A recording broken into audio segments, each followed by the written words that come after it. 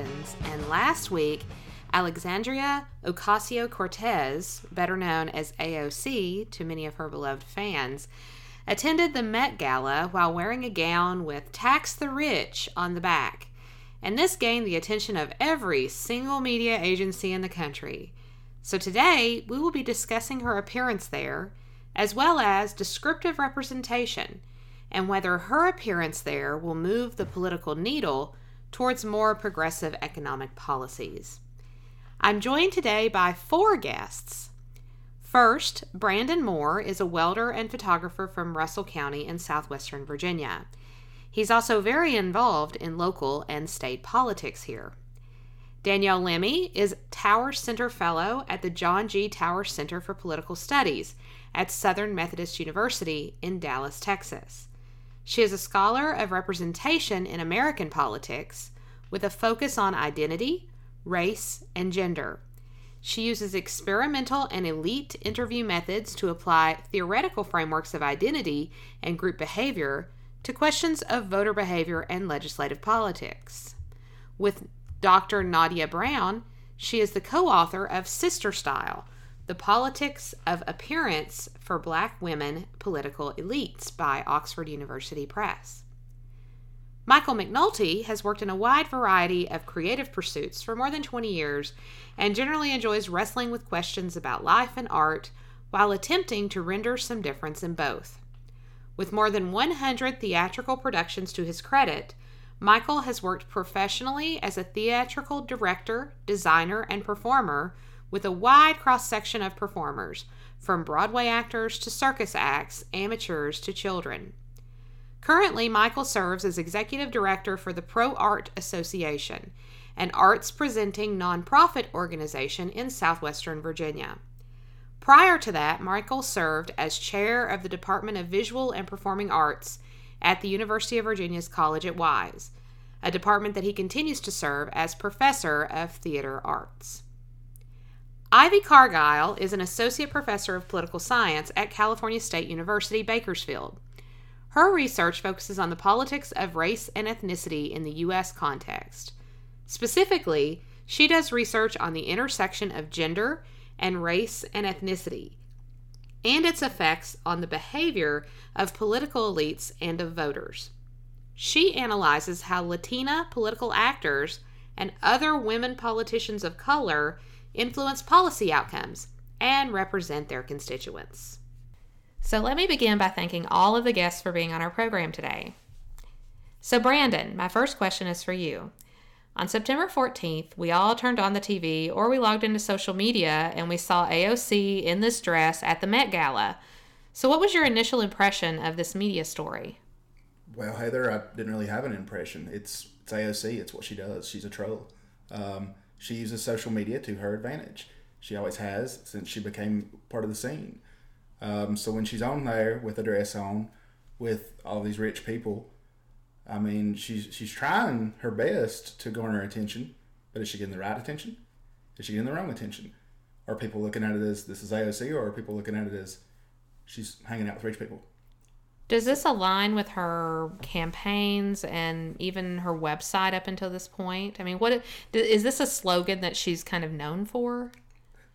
It's her slogan. We're talking about the woman who sells a $58 sweatshirt hoodie saying tax the rich, while most of your poor people, your people making under $60,000 to $40,000 a year, which is most of the population, they can't afford a $58 sweatshirt. And I think that's a great point, especially when we look at who it is that she's trying to get attention for. So do you think, I mean, what was she trying to gain by wearing this dress to this event? And were there things that you think that she was definitely, this was her purpose for wearing this to this event? She must not have been getting enough attention on Twitter lately because, you know, she wanted her 5 seconds of fame and she got it. Unfortunately, she also overshadowed other people there. She got her 5 seconds of fame. She knew that the conservative talk show host would be throwing a fit over, which they did. So she got what she wanted. Unfortunately, also what I think she got was she got your moderates to, you know, slightly Democrats to even your progressives thinking, okay, here we have the champion of tax the rich, of the poor people, who is now rubbing shoulders with the rich, eating their caviar, drinking their champagne, showing off in their dress. Whether she got that ticket free or not, she's one of them now. And she already is in the top 10% of earners in this country with $174,000 a year salary. So that's a really good segue into representation and whether people feel represented by her or not, especially when it comes to descriptive representation. And Danielle, your work revolves around descriptive representation. So I thought at first perhaps it would be good to kind of take a step back. How has descriptive representation been traditionally defined in the political science literature? Sure, thanks so much. So traditional descriptive representation, it's defined as shared visible characteristics that indicate shared experiences. That's the definition that Jane Manbridge put out when she initially theorized the benefits of descriptive representation. Do you think that we need to make some changes to that? I know that some of your research suggests this, correct? I do think we need to make some changes to that. A lot of my research integrates multiracial representatives or representatives who could identify with multiple racial categories based on their heritage, based on their ancestry. And one of the things that comes out in my conversations with multiracial legislators are questions about appearance. Sometimes people don't necessarily know that they're a member of their racial group based on how they look. Or people might ask representatives, multiracial representatives, questions about their identities if their identities don't necessarily line up with how we think a person from any particular racial group should look. And so one of the things I try to do in my research is separate the choice of identity or how like you actually think about yourself from your physical appearance, right? And this is kind of the problem with how we think about descriptive representation. When we're thinking about race, ultimately what we're doing if we're looking for visible characteristics that indicate like shared experience is one, we're treating a whole group as a monolith. We're saying that there are these characteristics that you should look for that define this group. There are these experiences that define this group. Everybody looks the same, everybody has the same experience. And what we're doing is we're defining race as a biological characteristic. Race doesn't exist, right? And it certainly isn't biologically inherited. And so if you're looking for these visible characteristics, like skin tone or like, features on your face, what you're doing is actually racist. That's a great point. Now, taking kind of your research on politicians, representatives, people who are thinking about getting into politics, and the way that they kind of think of themselves as representatives, how can we merge that with what we saw last week with AOC at the Met? Do you see parallels there? How can we kind of apply your research to either what happened at the Met or kind of like the discussion that happened after? Yeah, so I think for me, what AOC did for me didn't really resonate, right? Because I don't really follow the Met Gala. I'm not quite sure how to. I always call it Gala too, and like Gala, I don't know. We'll just call it the Met, right? Okay. I don't really follow that stuff, but I saw this really great Twitter exchange between two academics saying, academics, you're not the audience, and one person was like, this might be good for people who follow celebrity culture, and I feel similarly. I mean, I think that what AOC did, got people who would otherwise be paying more attention to their daily grind than what's going on in the policy world. I mean, I think for me, it didn't really mean much because when I see descriptive representatives, even if I see a representative from my own communities, I don't necessarily think that they're going to change the whole system. And I don't think that they have the power to do that as individuals. Either way, they can be the best communicators, they can be the best strategizers, they can come up with the best, legislation ever. But if it's not going to pass, it's not going to pass, right? And so for me, I think what would have been more powerful for me is for people to think about, like, even if we pass legislation that taxes the rich or like, whatever, how does that change people's everyday lives? And I think for me, I'm more focused on people organizing their workplaces, talking about unionizing and like thinking about how we can build like worker solidarity and worker consciousness between different income levels. And you're absolutely right. The Met Gala, however we want to pronounce that, it is one of those events that is not people do go there and dress a certain way to kind of garner attention, and it's it's not necessarily attention from academics. Although we are all, I mean, last week we were all sitting around thinking about this dress and whether it was going to have any effect on policy. She definitely did get attention. She got attention from conservative talk show hosts. Kind of made their heads explode a little bit, right, about her being there in this outfit, and the tickets cost so much, even though perhaps they were gifted to her. I wonder if she did. I mean, her goal, I think her goal was simply to get people to talk about this idea, right? And this idea isn't new. She's actually had tax the rich on her website on a sweatshirt for quite some time, but the idea and maybe bringing other people into this conversation or inspiring people there to talk about it. She wasn't the only person last week that was wearing something fairly political at the Met. So it's not something new that people are doing this new, but it's AOC. And I think people just immediately are reactionary to what it is that she's doing. So along with this, I know that you do some work on what can we consider descriptive representation, right? What are the things that people are doing to be descriptively representative of their group, their constituents? I do a little work on this too, involving tweets.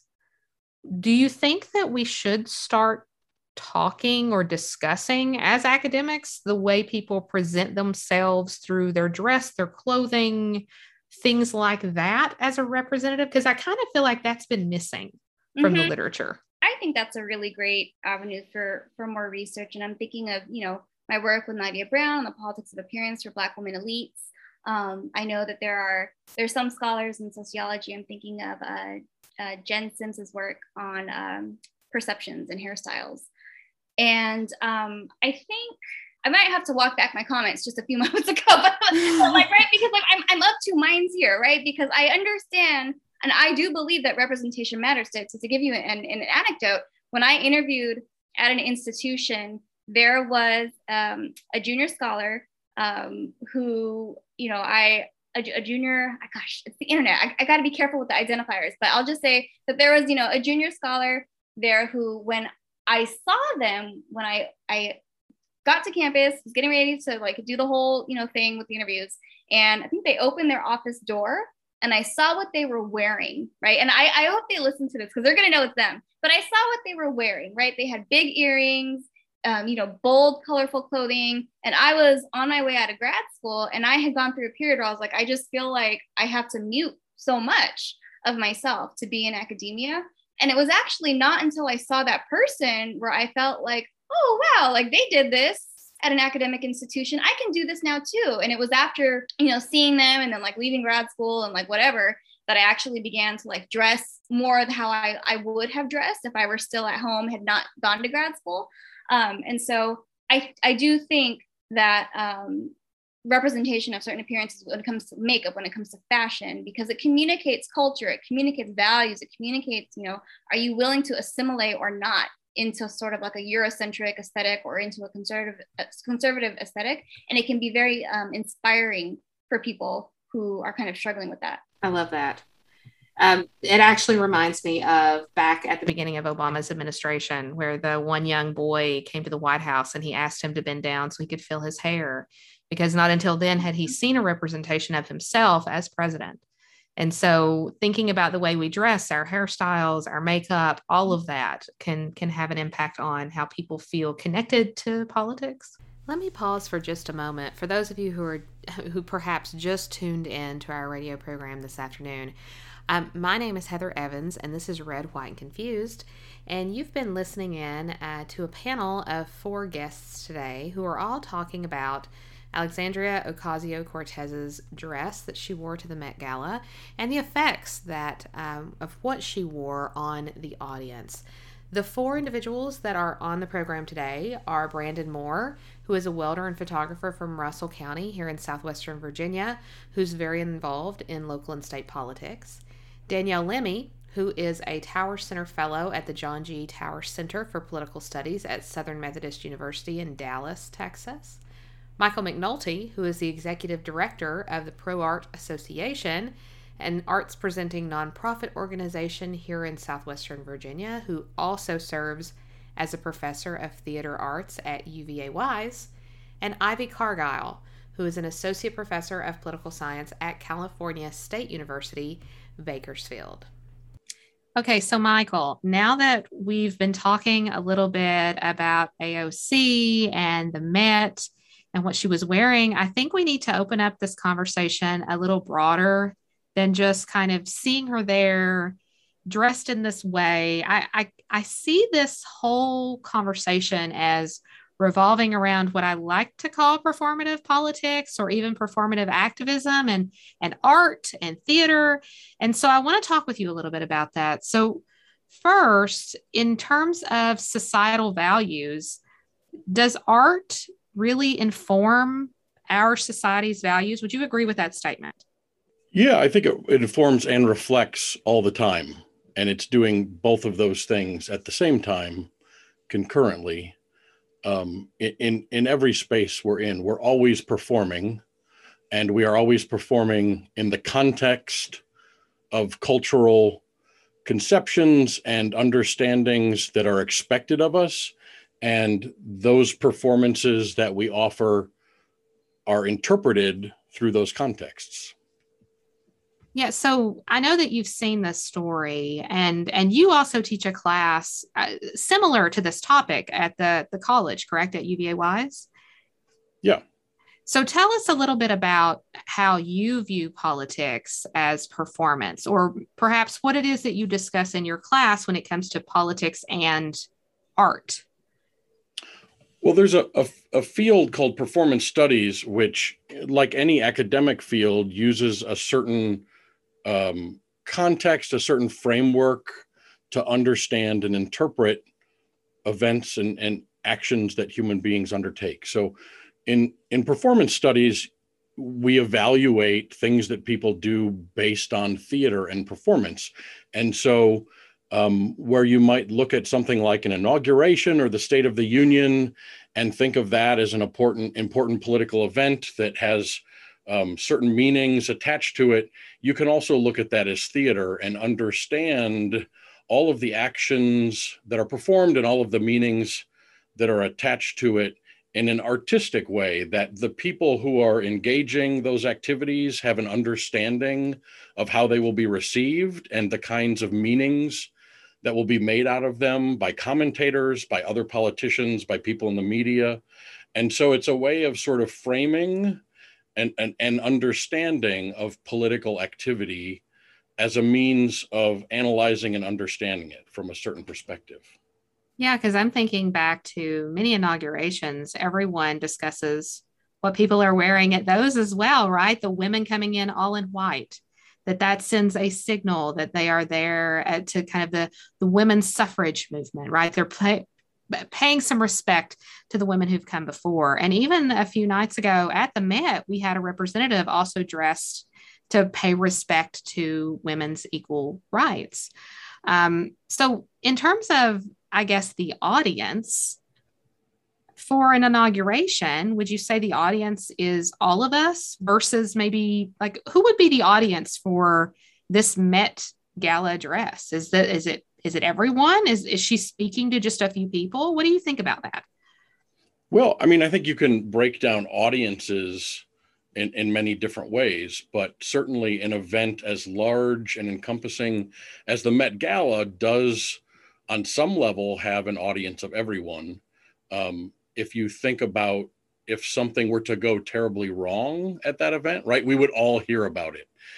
If it's just commentary on the fashion or the societal and kind of the interactions of the famous, then that's going to be a narrower audience based on people's interests. But certainly, the scale of the event and the people who are invited to it mean that it certainly has the potential to be an audience of everybody. And when someone makes a political statement or a performative statement in the way that some of the individuals who participate in that event did, they are certainly, I think, trying to speak to a much larger audience than just the people who are in attendance with them at the event. Arguably, in AOC's case, the statement is certainly intended for people not at the event, since she's arguing in some ways against the people at the event. That's very true.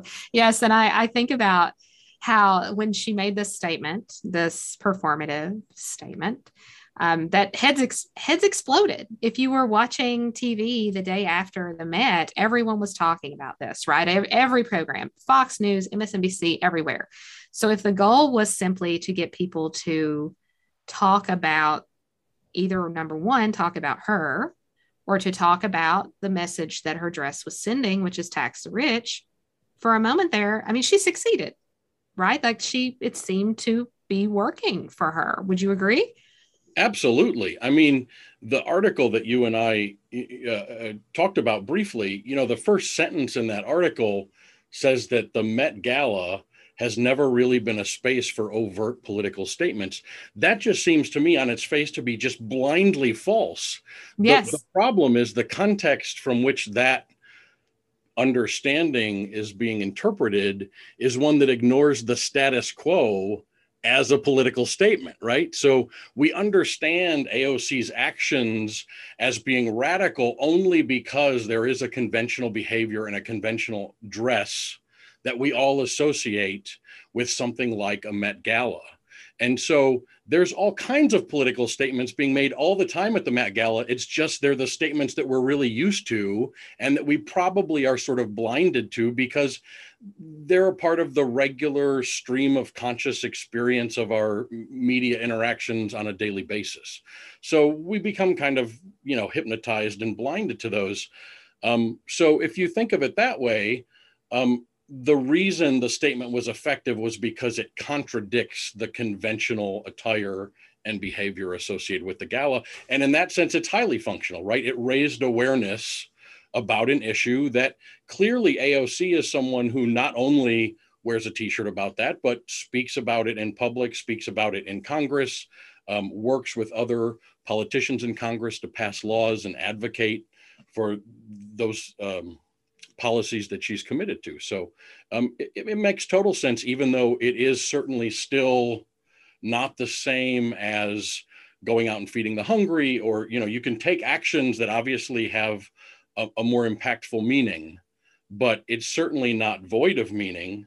If she were to simply stay home and not participate in the gala because she's, perhaps offended by the wealth gap that it represents, that would do nothing, right? No one would have paid attention to that. No one probably would have even questioned why she wasn't there, as long as there were plenty other people to stare at and talk about.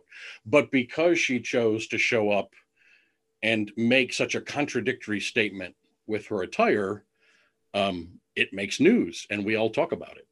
Yeah. Even if it's a little short-lived, because this week, no one's really talking. I mean, there are some conservative outlets that are still talking about her, but most people have moved on. We're talking about other things that are happening given the 24-hour news cycle. But for a period of time last week, this was what everyone was talking about. Every single student in all of my classes were talking about this and whether they thought, well, maybe they should dress like this. Perhaps they should buy t-shirts. Perhaps we always talk about Halloween costumes. Maybe this could also be a new Halloween costume. Everybody goes out and buys a white dress and writes tax the rich on the back of it, right? And so she had that moment. Right. And that's the point, right? It's the repetition of the message that is critical. We all know that a single moment is not going to change minds, but politicians pay lots and lots of money to people who spend lots and lots of time curating messages that repetitively attempt to have an impact on people. And there's plenty of research that shows that works, right? That the repetition of a message does get through. So it's not so much that AOC did this once, but that this is part of a repetition of a message that AOC is trying to send about the income gap in our country. That is a real verifiable thing based on data. Okay, Ivy, I'd like to shift back into the representation literature a little bit and think about a couple things like how AOC is perceived in general, Mm-hmm. and then whether instances of performative politics or activity like her outfit choice at the Met will perhaps move the needle towards more progressive economic policy. So first, Ivy, could you tell us a little bit about your research on the stereotyping of Latina candidates and how we might apply that to the way that citizens view someone like AOC? So I think that, so in terms of my research, right, I'm trying to figure out how to actually understand how it is that Latinas are perceived when it comes to American politics, because I constantly think about the fact that when we're thinking about women in politics in general, Latinas are a subgroup, are one of the newest subgroups to come onto the political stage. And so when I think about places in the country, states in the country that really don't have a lot of exposure to Latinas, I often wonder how they do perceive someone like a Representative Alexandria Ocasio-Cortez, because she's not, she's not someone that they're accustomed to seeing, right? And also too, she's also, I think, very public, right? She doesn't shy away from the camera. She doesn't shy away. She doesn't shy away from anything, which I think is actually really great. She's pretty accessible on social media, at least from what I can see. And she does things like what she did at the gala, right? Where she's going to put it all out there. So I, in terms of my research, I am trying to figure out what it is that how people are perceiving all of this and how they equate it to leadership. So I think that in terms of policy, and if she's able to move the needle a bit, I think that she can be a really great example for people in terms of, or for voters, I should say, in terms of if she is able to get any concessions in terms of any policy, then I think that, she can be a perfect example of why we do need to have more Latinas in government at the local, state, and national level. But I think we're still waiting to see if that's actually going to happen. I think her intention was to shine a light on the issue of income inequality and other inequities in American society. And I think she did, right? Whether you agree or you disagree with what she did, the reality is that people are still talking about it. With the other guests, as you've heard, that we were thinking about what was her purpose, right? What was her purpose in wearing that there? And did she achieve it? And so you would say, well, yeah, she kind of did, right? Yeah, I think she did. I mean, I saw some weird, no, actually, I think I heard her say on Instagram earlier this week that, in terms of how many times Fox News has discussed her over the past couple of days, it's been something like it averages about 760 times a day, right? So yeah, I mean, whether you're completely annoyed or you're in awe of her, the reality is that she got the message across. And I think that was the point, right? She's not a dumb individual. She did this on purpose to shed a light on the issue. And this is one of those things where I think, performative or not, she does put her money where her mouth is, right? Unlike other people who were at the gala that day, who, had other messages on their, with the attire that they were wearing. She's a congressperson, and we've known her agenda from day one, from the moment she started running for office. So it's not like this is an issue that is new to her. She's one of those few people who is actually trying to get something done about it. She's trying, when she's saying tax the rich, she's not just saying it for fun. She's actually trying to figure out how to get legislation passed on this to where, people of certain incomes are taxed a bit higher. So, she is a bit different in that respect. So in the end, love the dress, hate the dress, love what she did, hate what she did, criticize her for what she did. Either way, it got us talking about, taxing the rich, which tends to be one of her campaign slogans, just in general.